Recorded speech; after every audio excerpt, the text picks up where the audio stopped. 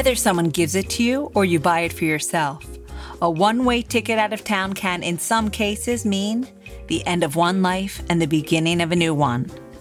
In our guest case, this was the start of something great. Landing in London, the light turned green and he was off. I'm Susan Schwartz, your drinking companion, and this is Lush Life Podcast. Every week, we are inspired to live life one cocktail at a time by everyone in this industry. I met Tomáš Čistý when I was invited to interview the participants of a cocktail competition last year. The cocktail he created blew the judges away. After a ride on the roller coaster of his life, as he calls it, he is now on the brake run, slowing down before another double dip might appear ahead. He's now settled as bar manager of the private club 12 Hay Hill in London and brand ambassador of Wrecking Coast Distillery in Cornwall, and loving it. Before we begin, you can find links on how to donate to some of your favorite bars or have cocktails delivered right to your door during this rough time on the homepage of my website, alushlifemanual.com. Now, let's get locked in and ready to go with Tomáš. I was born and raised in Prague, Czech Republic. When I was really little, I was really suffering with a hay fever and with asthma actually in the time as well. And so I always spend my birthday in the hospital. So let's start like really sad, because like all my story is like really big roller coaster. So just get ready for that ups and down. So no worries. It always end up well and it always end up really good. So don't worry. Yeah. So I was suffering with these diseases or dysfunctions. So my parents made me to go to learn how to swim, because there was basically only one thing which I could do, or like one sport or like one activity. I just started to swim even before school when I was 5 years old. It happened that it was a big part of my life in the end. So I was pretty good at it. I got some talent. I made it in the swimming team in Prague, and I was pretty good. I was 3-time junior champion in Czech Republic. I was swimming butterfly, 100 to 100 meters. So I have lots of the sport background. Primary school was regular, absolutely normal. So did you think that you were going to be a professional swimmer? I mean, like Olympics and train until then? I was dreaming for that. Definitely, yes. I had the hopes and I was working really hard for that. So definitely, yes. My father a little bit see himself in me. So he put lots of effort in it, and God bless him for everything what he did for me. Because since my 8 years old, it was every single day waking up at 5 o'clock in the morning, and I was jumping in the water at 6 o'clock. So it was lots of sacrifice from my family. So thanks for that, and it was just amazing. But how I was swimming from really young age, I saw that kind of like going to work. So I haven't seen that like something special. I just found it like I'm just going to swim, and I'm working out like crazy, but like it's just part of my life. I haven't seen that it is something special until I was older. Mm-hmm. And so did you think that, I saw that you studied physical education. Yes, that's true. What did you think your future would be before getting into the bar industry? Well, so on the primary school, I haven't really seen the way to go. So in that time was really popular everything about the computers. So I actually started studying IT, but I found it third year that I will never be good at it. So I kind of back up from that, finish that high school, and then start with a Charles University physical education, and it helped the swimming again a lot. And yeah, and basically when I got to the university without any payment, any exams, because I was just really good at the swimming. So that helped me in the education through all my life as well. Mm-hmm. So when did you first find yourself in a bar? I Uh, mean, you're from the Czech Republic, so obviously you were drinking beer.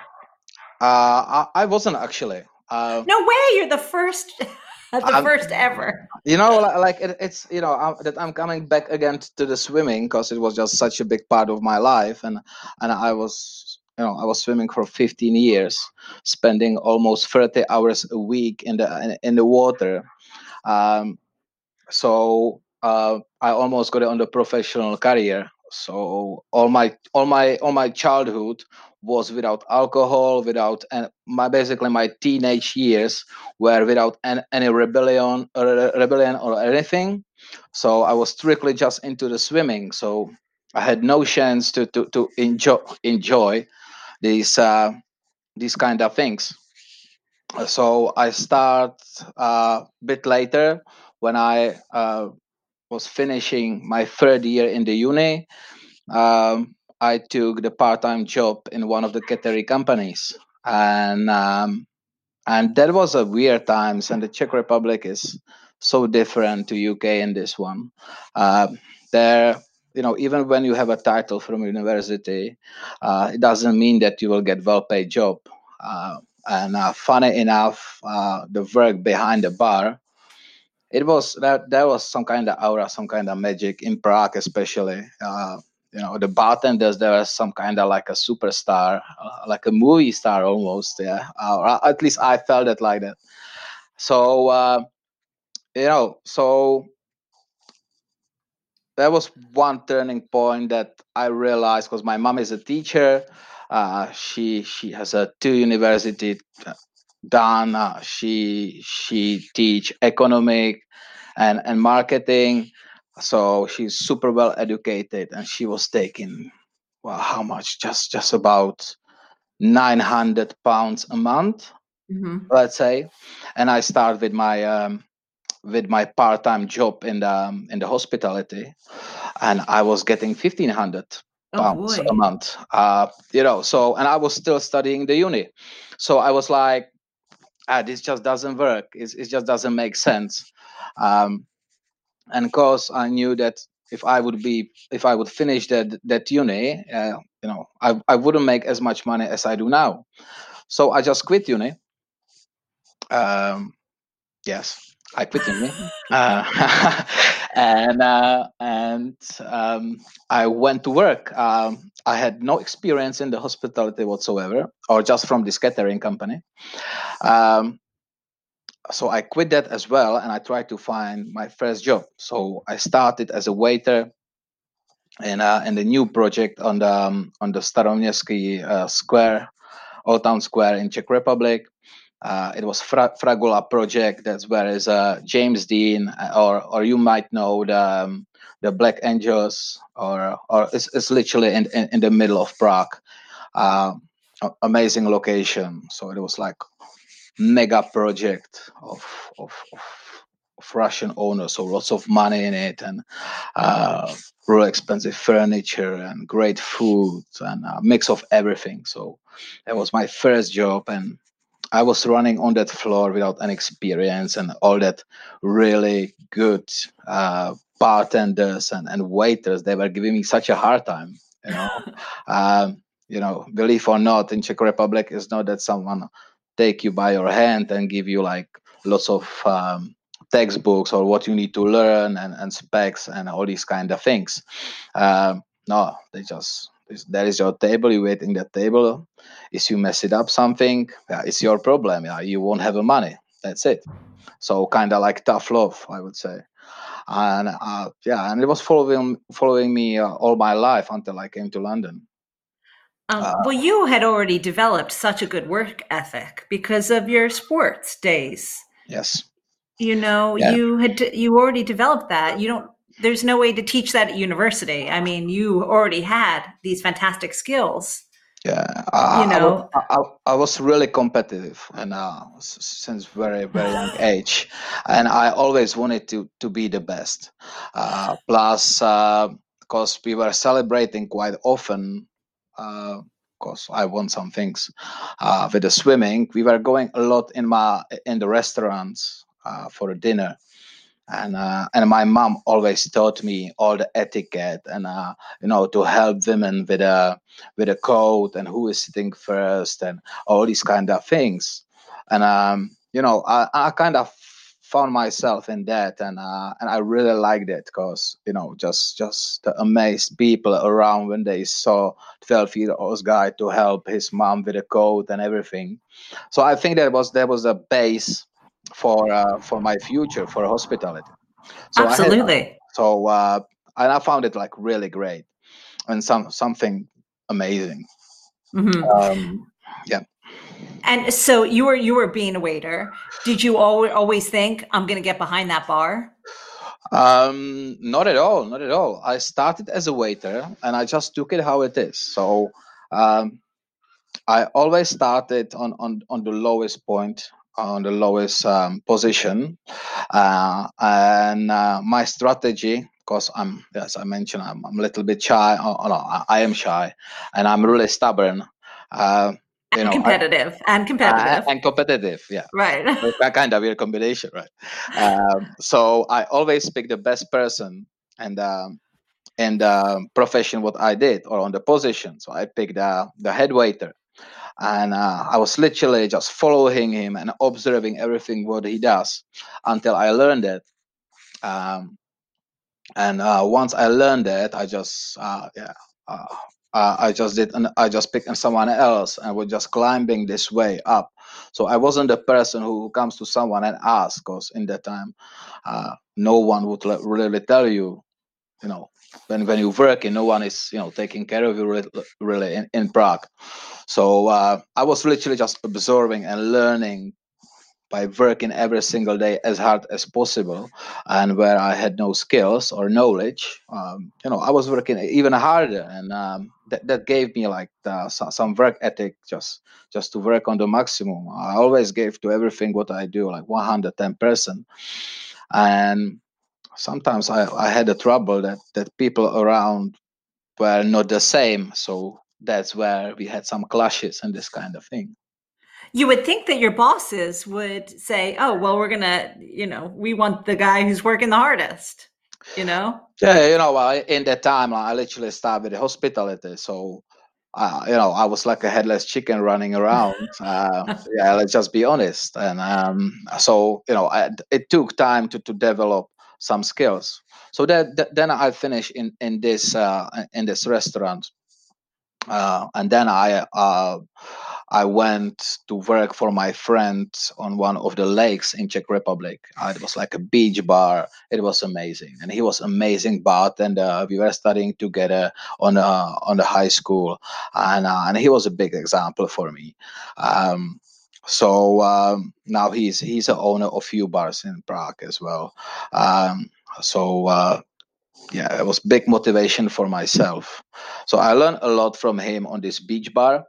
Was Uh, that where, was that was that the first time you had where, been where- behind the bar? exactly. Hmm. So it was literally just four friends who saved some like little money and hired like little bar on one of the lakes in Czech Republic. So I spent one summer there.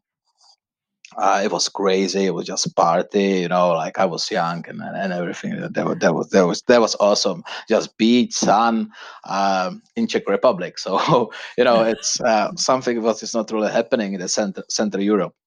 But after that summer, I needed some work for winter or like for another season. So I got recommended to few bars. So I was working in the Sasazu, which is biggest club in Czech Republic. So I was working there, So there was always four deep on the bar and mojitos, Cuba Libre all the time, spirit mixers. Yeah, and then again, competitive Thomas. I always wanted to be the best. I wanted to do the best sales and everything.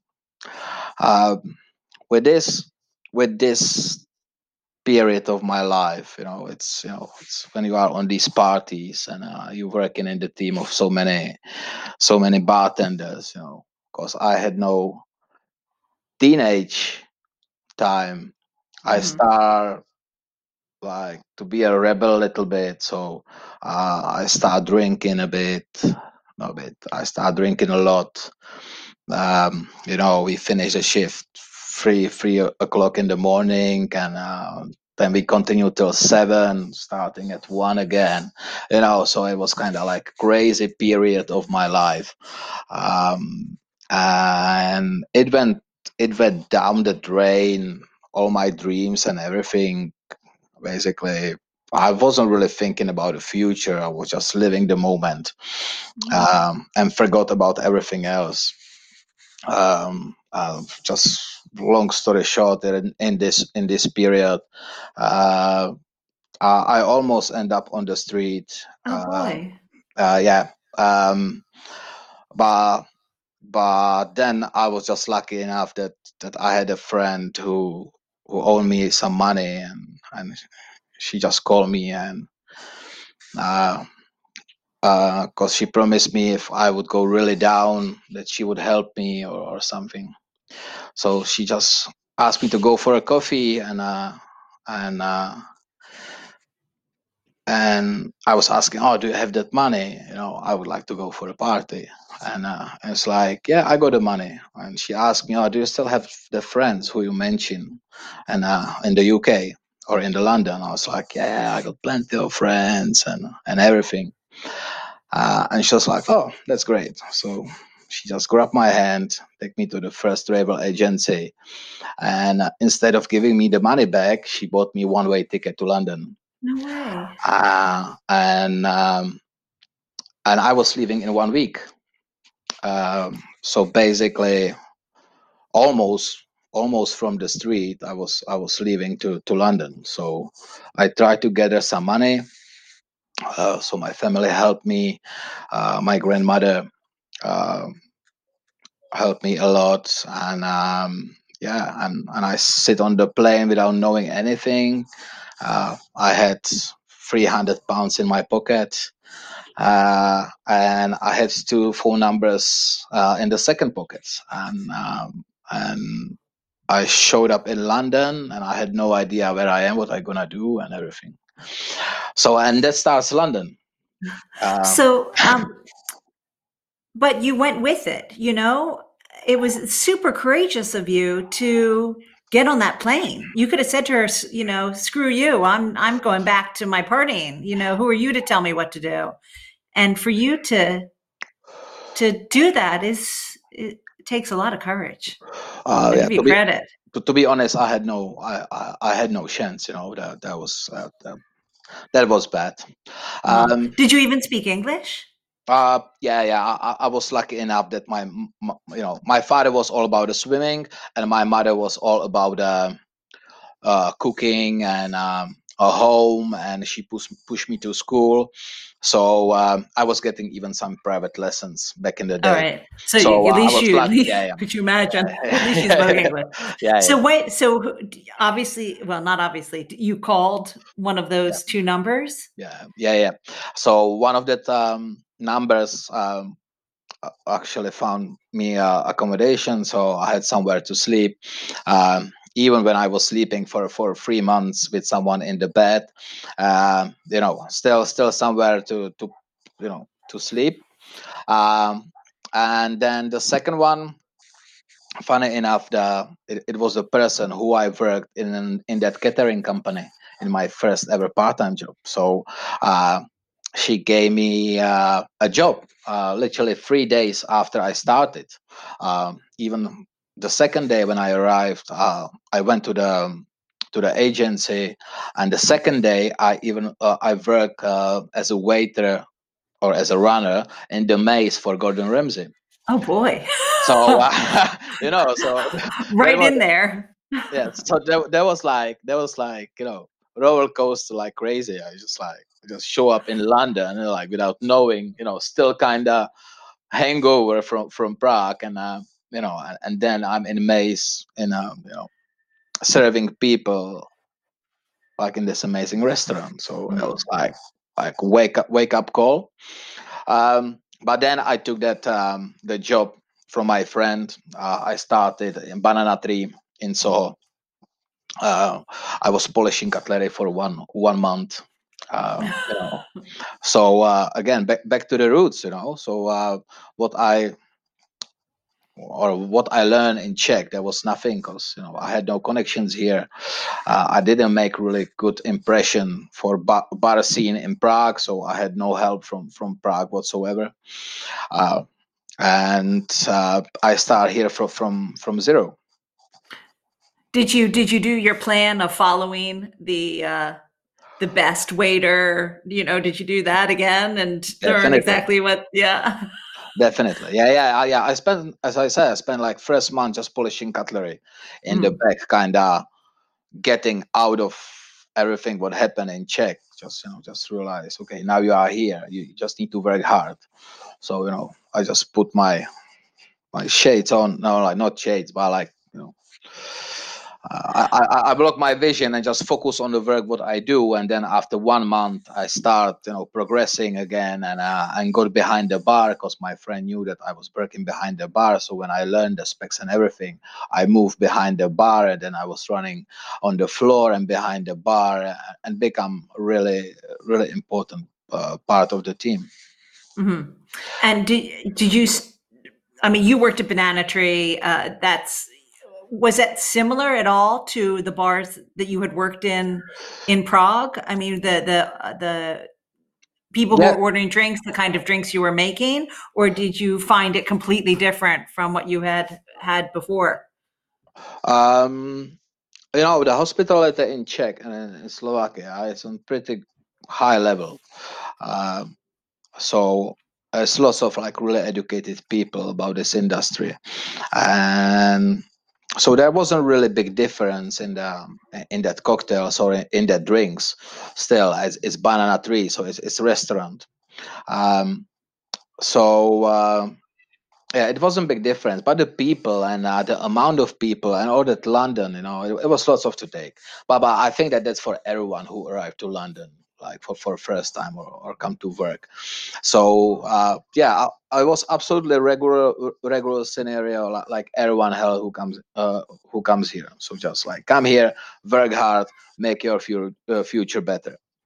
Um, then in this one, the thing that's always when I get on the same level like the best person, uh, I I kind of start feel that I have nowhere to go. So once I reach the ceiling, I have kind of trouble to just maintain that, because I just want more and I have nowhere to go. So that was usually the time when I become really arrogant. Sorry to say that, but I will say that I was like I love your really, honesty. I was arrogant prick, and just like, yeah, I'm the best and everything, and and it followed me for a few of my jobs, and but it taught me a lot. It taught me a lot, like no doubt. So I left Banana Tree, then I went to Las Iguanas um, on uh, wow, on Waterloo, Mhm. South Down the Bank. South Bank. Down Yeah. Bank. Yeah. So just cut it short. Super busy environment. Four deep, happy hour 24/7. Basically, I'm saying I they know have I've been there yeah. many times. I'm saying that they actually have a set hours, so they just have because they have everything to 2 for 1, like all day long, almost 7 days a week. Just on Friday and Saturday there is like 4 hour slot of that there is one drink for one. So I was saying that's sad hours. Um, so there I again, I developed my speed, my communication skills with the people, and again from dispense and polishing glasses, I made all the way up. I did some of that Las Iguanas College or training sessions.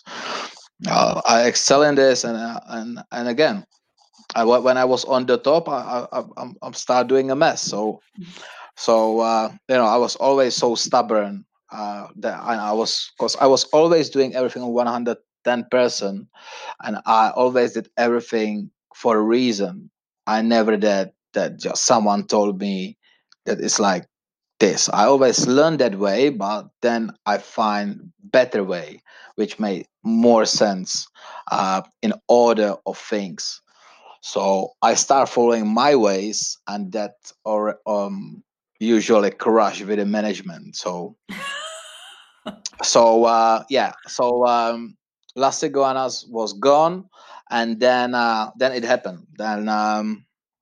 Then I already made few friends here in London, and I got to Ceviche in Old Street, and that was a breaking point in my career. That's where it all started. So until now, I was just this party bartender, uh, egoistic person who just thought that is the best and everything. But when I got to the Ceviche Old Street, I was just lucky enough that I met amazing people there. Mm-hmm. And what was it about it that changed? Was it that you weren't just cranking out a billion margaritas? This was a place that really spent a lot of time creating their cocktails? No, you mean in Ceviche? Yeah, from the difference. You said that's where it changed. What was it that changed? I think that the change was that in the previous places I reach the ceiling really quick, Mm-hmm. and I had nothing to learn there, so I kind of stuck. But in Ceviche, I was lucky enough that in that time there was Miguel Arbe as a bar director, so and he is amazing. He just knows so much and everything. And also Ceviche is known that they're working only with a pisco, or in that time they had only pisco, and that was something what I had no clue about. So that was completely something new. I had a person who was the biggest expert for pisco in the UK, or one of the top people for pisco on the world. And I had lots of to learn from. And in the same time, my head bartender Jakub Schwarz, he is Czech as well, and he is amazing flair bartender and amazing bar manager as well in that time, or like bar manager. He was more like bar manager but slash head bartender. So there was something new. So I had like two people to look up and learn as much as possible. Plus, before there was always just really easy cocktails, just do it on the spot. Mm-hmm. But in Ceviche, there was I had to learn lots of new techniques, because we were serving only pisco, but we wanted to be open to the wider public. So we were actually recreating impostors, or we were recreating the well-known spirits by infusing the pisco. So we actually made a pisco which tastes like a gin, which was easy. You just add the botanicals in the gin and that's it. But then it gets really interesting when you had to replicate tequila, or that was amazing. Like the recipe was incredible, like burnt artichokes, aloe vera. That's kind of thing which that was like such an eye opener, and something what I never think of. Same with the rum, everything what went in, the sugar cane, you still just took the base pisco and transfer it in the regular spirit, and the taste was actually really close. And that's I found it like really, really special, something that not many people know how to do, and I really found myself. Yeah, but yeah, it sounds like it. And so did you think, all right, this is different one that I thought it would be. This is a different career choice now? Yeah, definitely. There was finally a job where I was really proud that I'm working Oh, there, that I'm part of the family. I was mainly because I have something to offer. Even in the kitchen, in that time, Vitor Reyes, he is now head chef in Amazonico. He was working with me just behind the corner. We had a kitchen connected to the bar. I was literally just on the bar. So I was, and because I was really close to cooking from my mom and everything, I was really close to cooking and desserts. So I got lots of inspiration in that flavors, and the Peruvian food is full of colors and full of textures, which is, well, like big thing for me now, or in my signature style. So that's why as well. And even we had like the food bar service.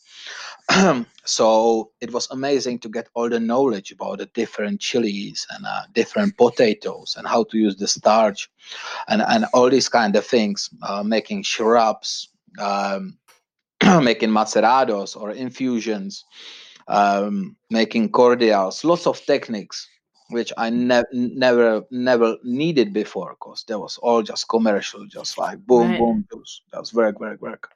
Yeah, those other places are quite crank them out for the Yeah. partiers, Now, so what led you to then move on to Duck and Waffle? Um. Yeah. That was, that was the time when they dropped that idea of serving only pisco in ceviche. And we found it as a bartenders little bit like a dagger in our back, because Oh, we were super proud of that products and all that effort what we were putting in, and all that love, all that cariño, how you were saying, siempre con cariño. Um, it was, it was a way. We just had a whiskey, rum, and the gin on the shelf. We had one bottle of each still, but but the concept kind of went down, and and again I was just a regular bartender again. You know, Even we had like in-house competitions. I was lucky enough that I won two. We made some amazing drinks. I helped Jakub uh, to create the whole menu for a ceviche. So that was already starting with this mixology and applying all the techniques which I learned there, which was amazing. Again, another chapter. Yeah, mhm. from just making mojito all over again. Um, it just happened that I was creating the menu. So learning from Miguel how to put the menu together, that you need to have different glassware, that you need to have different type of drinks, that you need to include all types of alcohol in that. Different flavor profile, because you need to hit as big, as big amount of people, like their flavors, as many as possible. You need to have always drink for everyone. So that gave me like lots of knowledge about like how to create, how to put the things together. So thanks for that. And but then, yeah, but then it's Miguel left. Uh Jakub still was there, but again, I got kind of, I can't say that I equal him, because I will never say that, because I have big respect for this guy. But I got, You were on to the next thing to learn something new. exactly, Yes. and Well, and and I what a just place, Duck and and I Waffle. and I just felt that I need to that bar scene to get a little bit more serious, I just can't work in this restaurants, because there is no way to be a bigger when you're just working in the restaurants. Even to be honest, I prefer to work in the restaurant bar, because there is the food included, and I'm it's my hobby to cook and everything. So I love food. So yeah, so I apply for Duck and Waffle, and yeah, that was big. I remember I went there for interview. I had to borrow the tie. I borrow waistcoats. I went there for interview, and yeah, they had a chat. They asked me for things. Well, I was a little bit suspicious because that was like really quick interview, and then I went home. And the second day, they text me, okay, congratulations, you are hired. And I was like, okay, that was easy. Yeah, that was a big mistake to think that. I think that was the easiest part to get in there. So Duck and Waffle, again, I was lucky enough after Ceviche, second luck in my career, that I was working with amazing bartenders there. I was working with Massimiliano Terile, with Philip Stříbrný, amazing bartenders, and we were all working in that amazing place, and all was guided with the rich woods, and yeah, there was something massive, right? And then when you get to Duck and Waffle, you just it's completely different thing. You have the bar, which is in the middle of the room, and there is just one bartender serving this crazy amount of people. I'm just like, how is that possible? And then you have the bartender, because every single person who's working there is a bartender on the bar in Duck and Waffle, even when they're serving. I found it like really crazy on the beginning, but then I simply fall in love with it.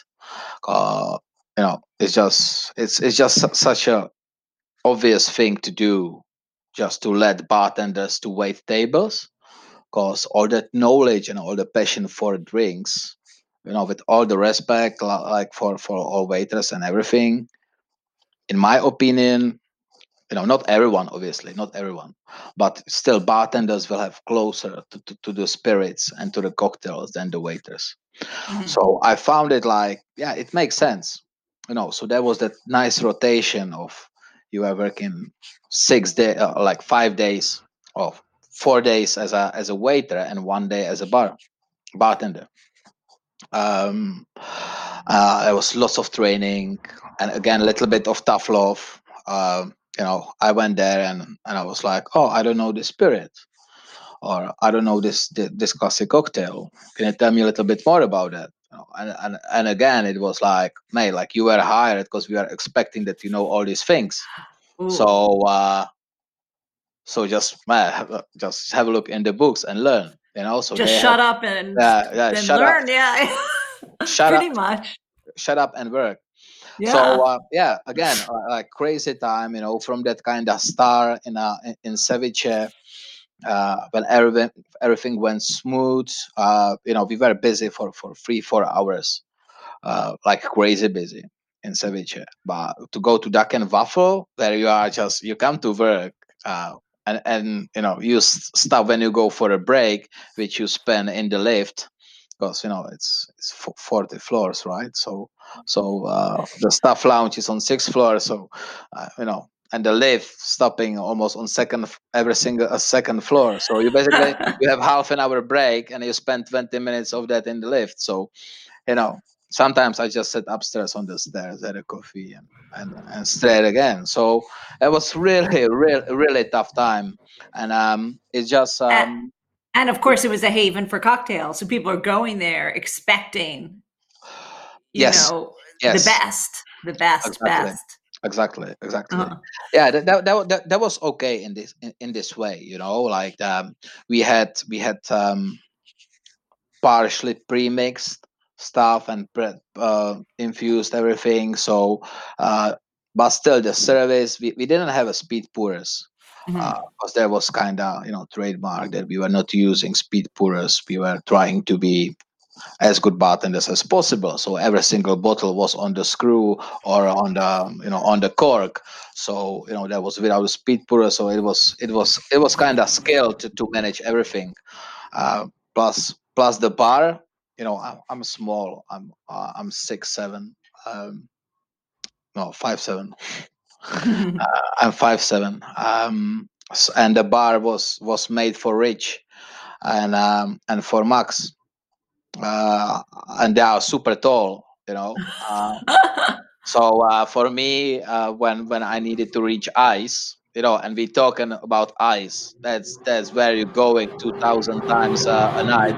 I was on my toes. I was on my toes all night long. So my legs are, they were getting funny. So your calf muscles were huge. yeah, big time. It's just like this is unproportional. The drinks, they were great. Again, I learned a lot, and I took a lot from that, and again, it helped me a lot to define my style and my signature like way of doing drinks. I think that from that time I learned a lot just to simplify the drink, simplify the garnish, go crazy on ingredients, use whatever you have, sustainability. Until then, I didn't hear much about the sustainability.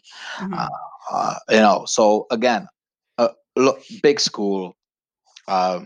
But then there was one factor which I didn't like, and that was that it's such a big company that no one really asking for your opinion, and you are just a number which just clock in and clock out. And because I always wanted to be the best in something, no matter what it was. I just wanted to be the best. It wasn't good for me. I made amazing connections there, amazing friends. I learned a lot. I learned a lot about how the big company runs and what everything needs to be done to make it run so smoothly. So in this way, this company is amazing. It has 500 employees in one building or 300, and and it runs like super smooth. No one would spot it, that it's such a big operation because it's connected to the Sushi Samba, right? So that's massive, and you just need to follow some rules and to make it happen. So I kind of understand that, but it just wasn't for me. But now you make your own rules, right? Yeah. Kind of. So you finally got in the place where you make your own rules. So tell me about 12 Hay Hill. So just before we start with the 12 Hay Hill, I forgot to mention, I was thinking about it all the time, but then I forgot, obviously. When I was in the Ceviche, I met this amazing person who was coming there to see Jakub. And there was Veronika Karlova. It's a person who is behind Girls Drink Vodka. Amazing Instagram, really focusing on the vodkas. And she has amazing knowledge and everything. And she really liked our service in the Ceviche. And she asked me once if I would like to help her as a sales rep for vodka. So that was again the part in the Ceviche, and it was really important. And I said yes, yeah, definitely yes.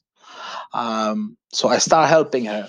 We had a launch for Goral vodka in a Gibson, and again eye opener, and I started meeting these amazing people. Marianne Becker. We were going to Artesian. That's where I had my interview with her, actually, in Artesian for first time. Then we had a meeting in Savoy, in American bar. So again, from such a racket from from busy bars with no thinking to this kind of world. And I start recognizing these people who I like ever heard of them, but I never thought that I could get close to them or get even like somewhere close to or even talk to them. They were such a heroes or such a gods for me in that time. There was something unthinkable. But now I was in their bars having the drinks.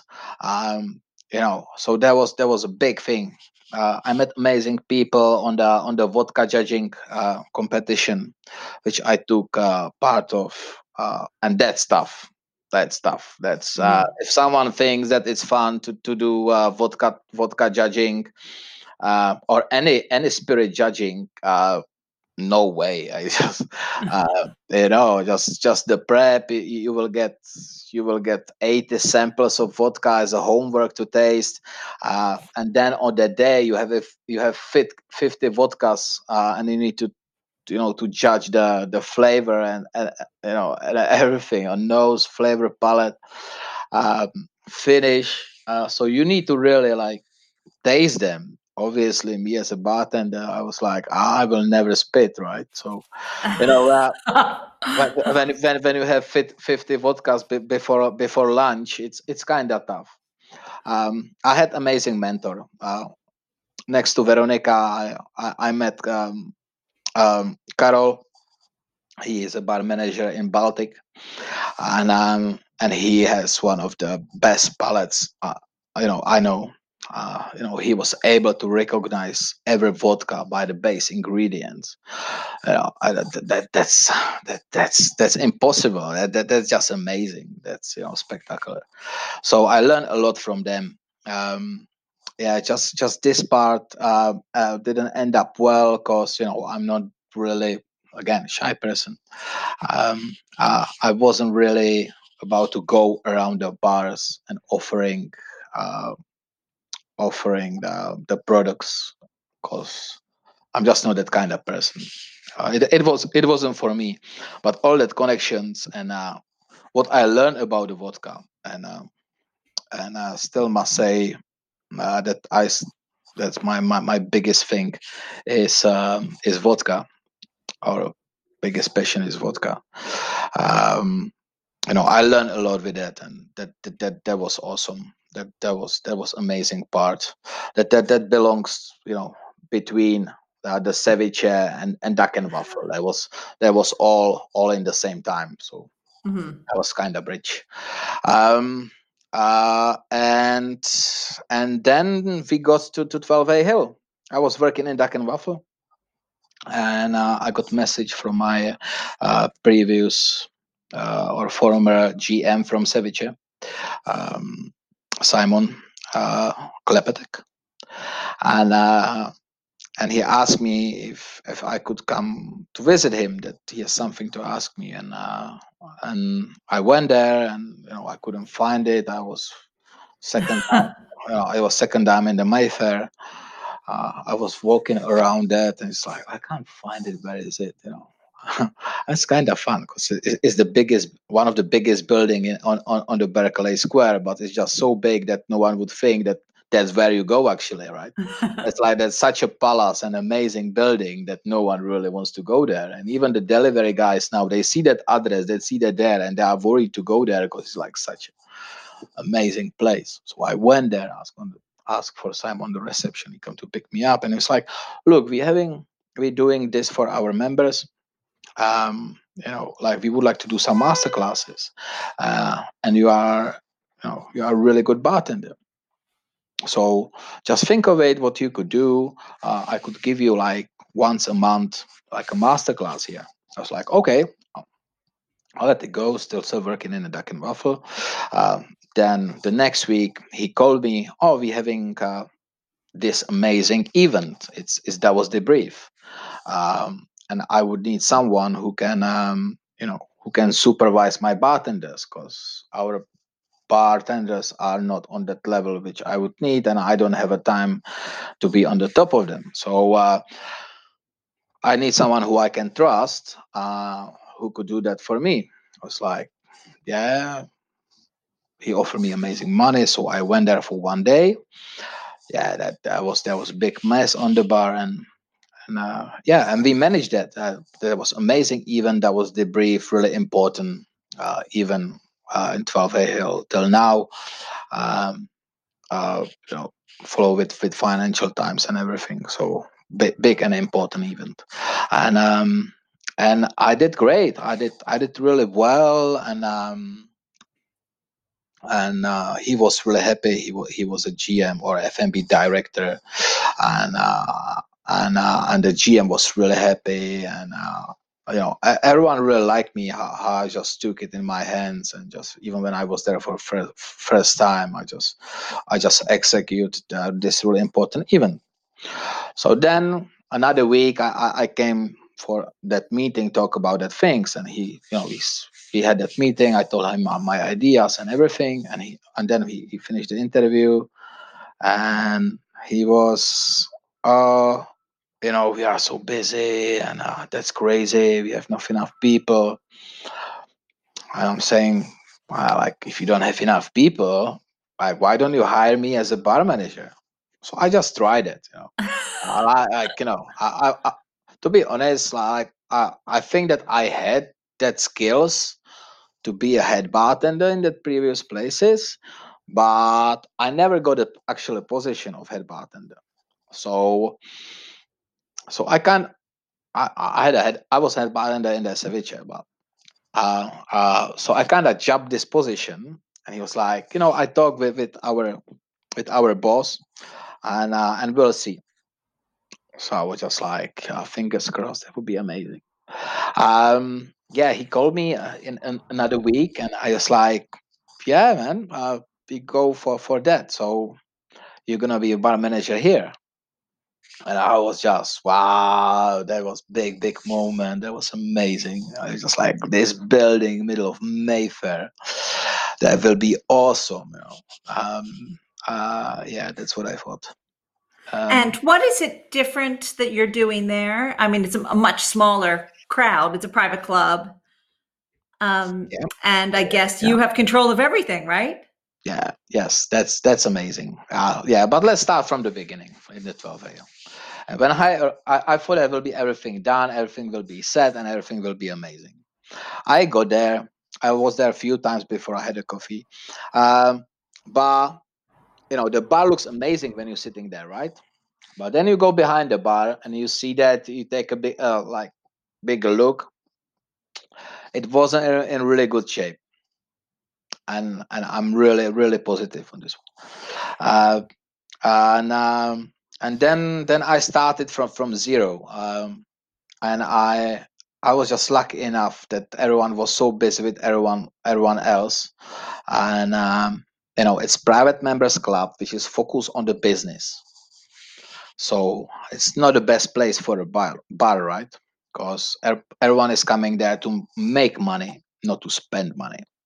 Uh, yeah, I had to work with it. I had this position. I wanted to do my best, and I went for it. I redid completely the whole bar.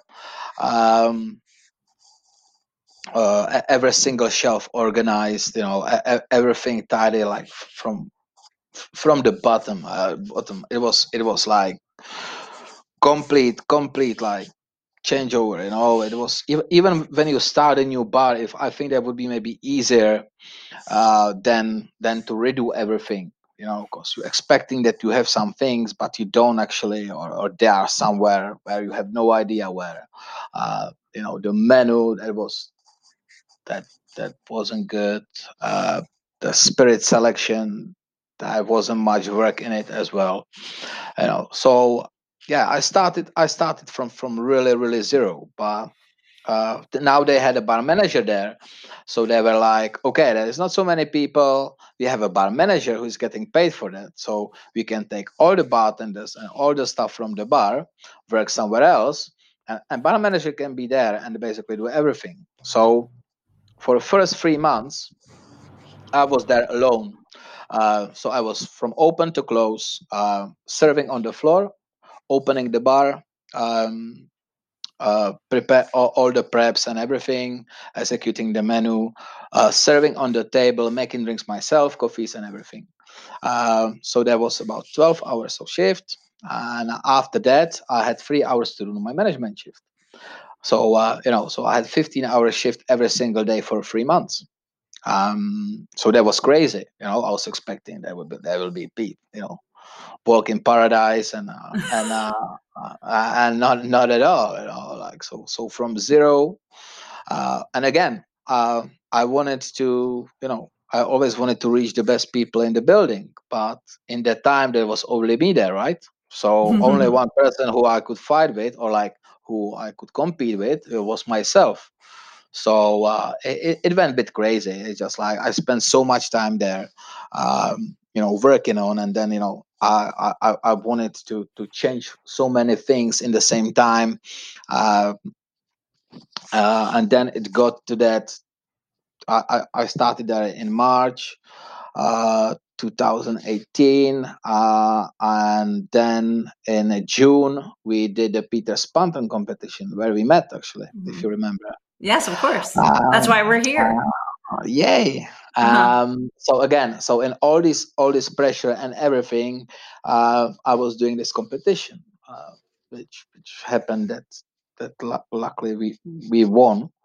um, and since then it went just up. It was amazing. I finished the big change.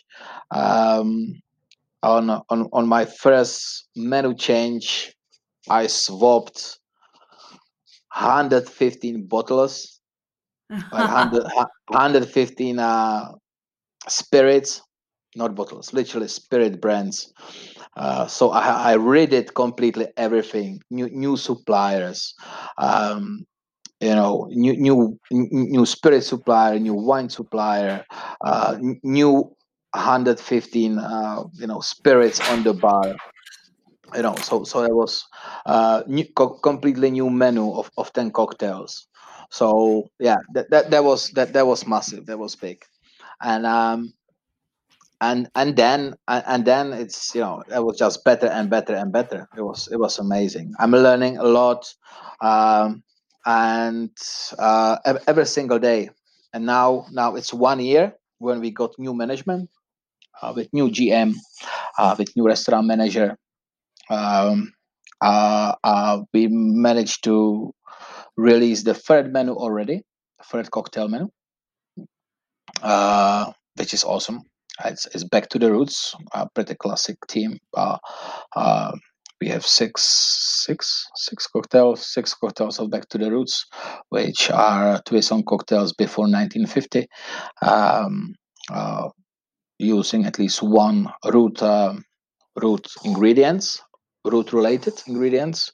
We are in the -1, so we are like a roots of the building as well. Um, and I was inspiring my team to learn more about the roots of bartending and the mixology. So that's why we went in the before 1950, so they could learn something about it.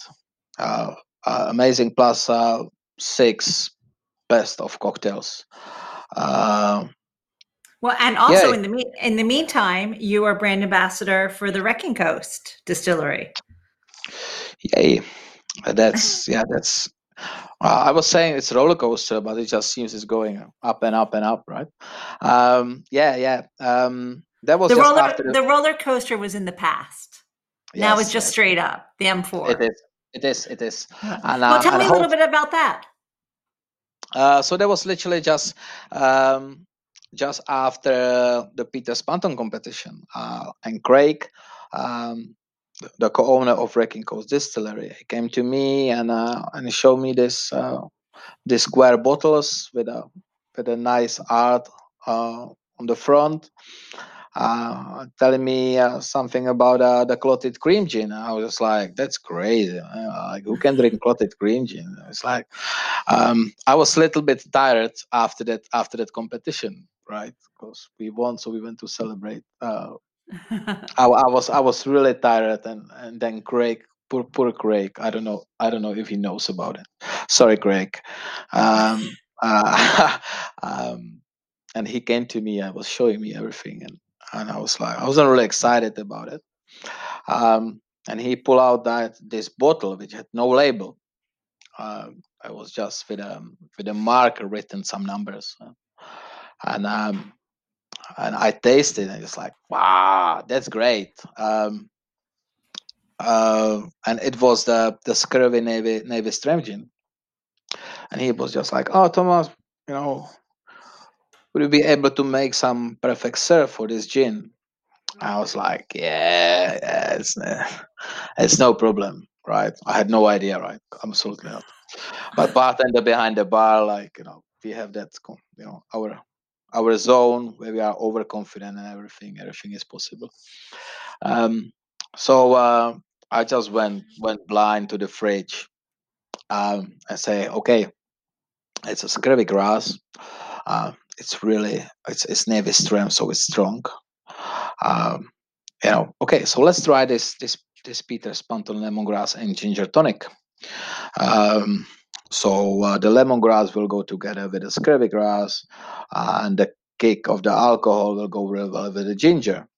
Because we had lemongrass on the menu, I just julienne the lemongrass and julienne the ginger, serve it in the large whiskey glass full of ice, serving 100 ml of Peter's Panton lemongrass and ginger as a first, and then the 50 ml of the 57 ABV Navy Strength Scurvy gin on the top, without stirring.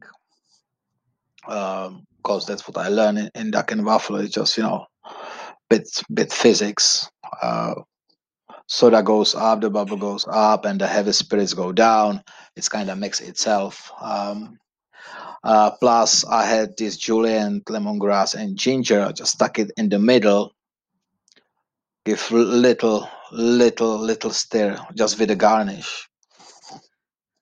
Just serve it in front of him, and he was just like, "Bam! That's amazing! That's amazing!" And I was like, "Really?" So I tasted, and I was like, taste it myself. Um, and it was great. It was just, it's just out, this automatism just made it happen. Um, and um, and he came back again, and we were tasting more, and we started much more after that.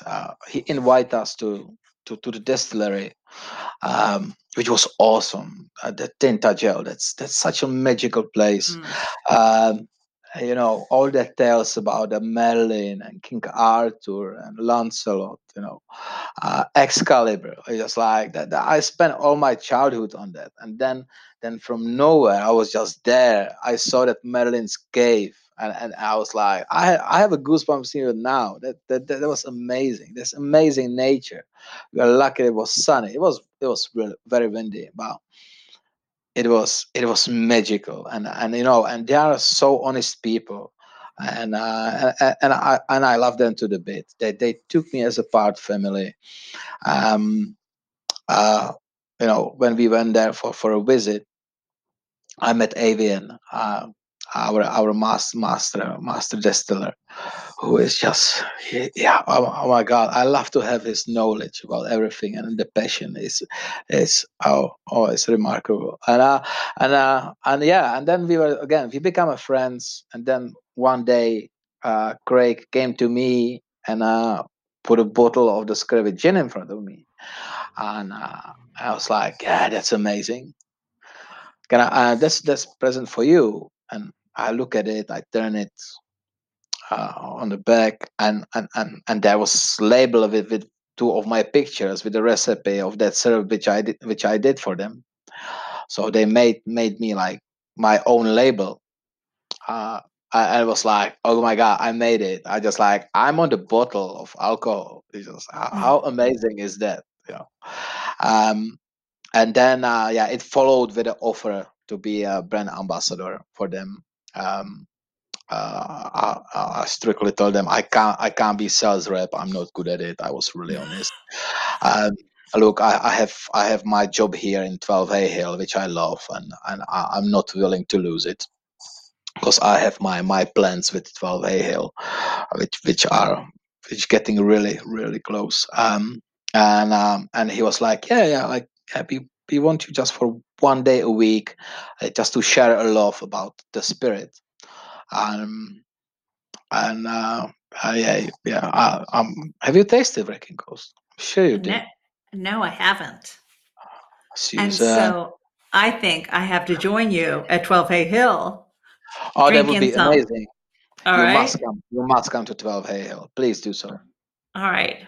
And yes, and I can't wait. So should we meet then the next time? Yes, please. Always welcome. And everyone is welcome, even as Private Members Club. Please hit me on social medias. They will be definitely somewhere around. Just send me message, send me text, and I'm pretty sure that we find a way how to get you on the bar. And that is such a nice offer. So listen, thank you so much for telling me your tale. Thank you very much. That was amazing. Thank you, Susan. What a story. And I would definitely take advantage of his generous offer to get you into 12 Hay Hill. Thanks so much to Tomasz for being on the show. For our cocktail of the week, we zoom from Mayfair to Cornwall, back to Mayfair again, with one of Tomasz's creations. Our cocktail of the week is what Tomasz calls the Cornish Highball, with Wrecking Coast Scurvy Gin and Soda, plus a few little touches to distinguish itself. It's super easy to make once you have all the right ingredients. All you do is add the following to a highball glass filled with ice: 40 ml of Wrecking Coast Distillery Curvy Gin, 10 ml of green chartreuse, 25 ml of lime juice, 20 ml of William Fox Oak Moss Syrup, and then 100 ml of London Essence Soda. Then, take your gorgeous bar spoon and stir gently. Then drink. You can find this recipe, more recipes, and all the cocktails of the week at alushlifemanual.com, where you'll find links to all the ingredients in the cocktail.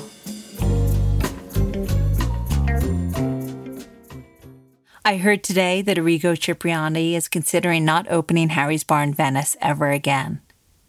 He compares the conditions that the Italian government is imposing during COVID to the rules of a concentration camp. I'm not going into how preposterous that statement is, but the idea that there could be Venice without Harry's Bar, that would make me very sad. Why am I so attached to this one bar? Well, you have to read my post on alushlifemanual.com. If you live for Lush Life, make sure you're giving back to the bars you love by donating or taking part in cocktail delivery where you live. Theme music for Lush Life is by Steven Shapiro and used with permission. And Lush Life is always and will be forever produced by Evo Terra and Simpler Media Productions. Which leaves me to say the wise words of Oscar Wilde: all things in moderation, including moderation. And always drink responsibly and wash your hands and stay safe. Wow. I heard our next guest speak on the Booze Brain, and I had to have her on my show. There is almost nothing she hasn't done. In fact, she's done so much that Diageo created a role pretty much with her name on it. I think it's going to have to be a two-parter. Until that time, bottoms up.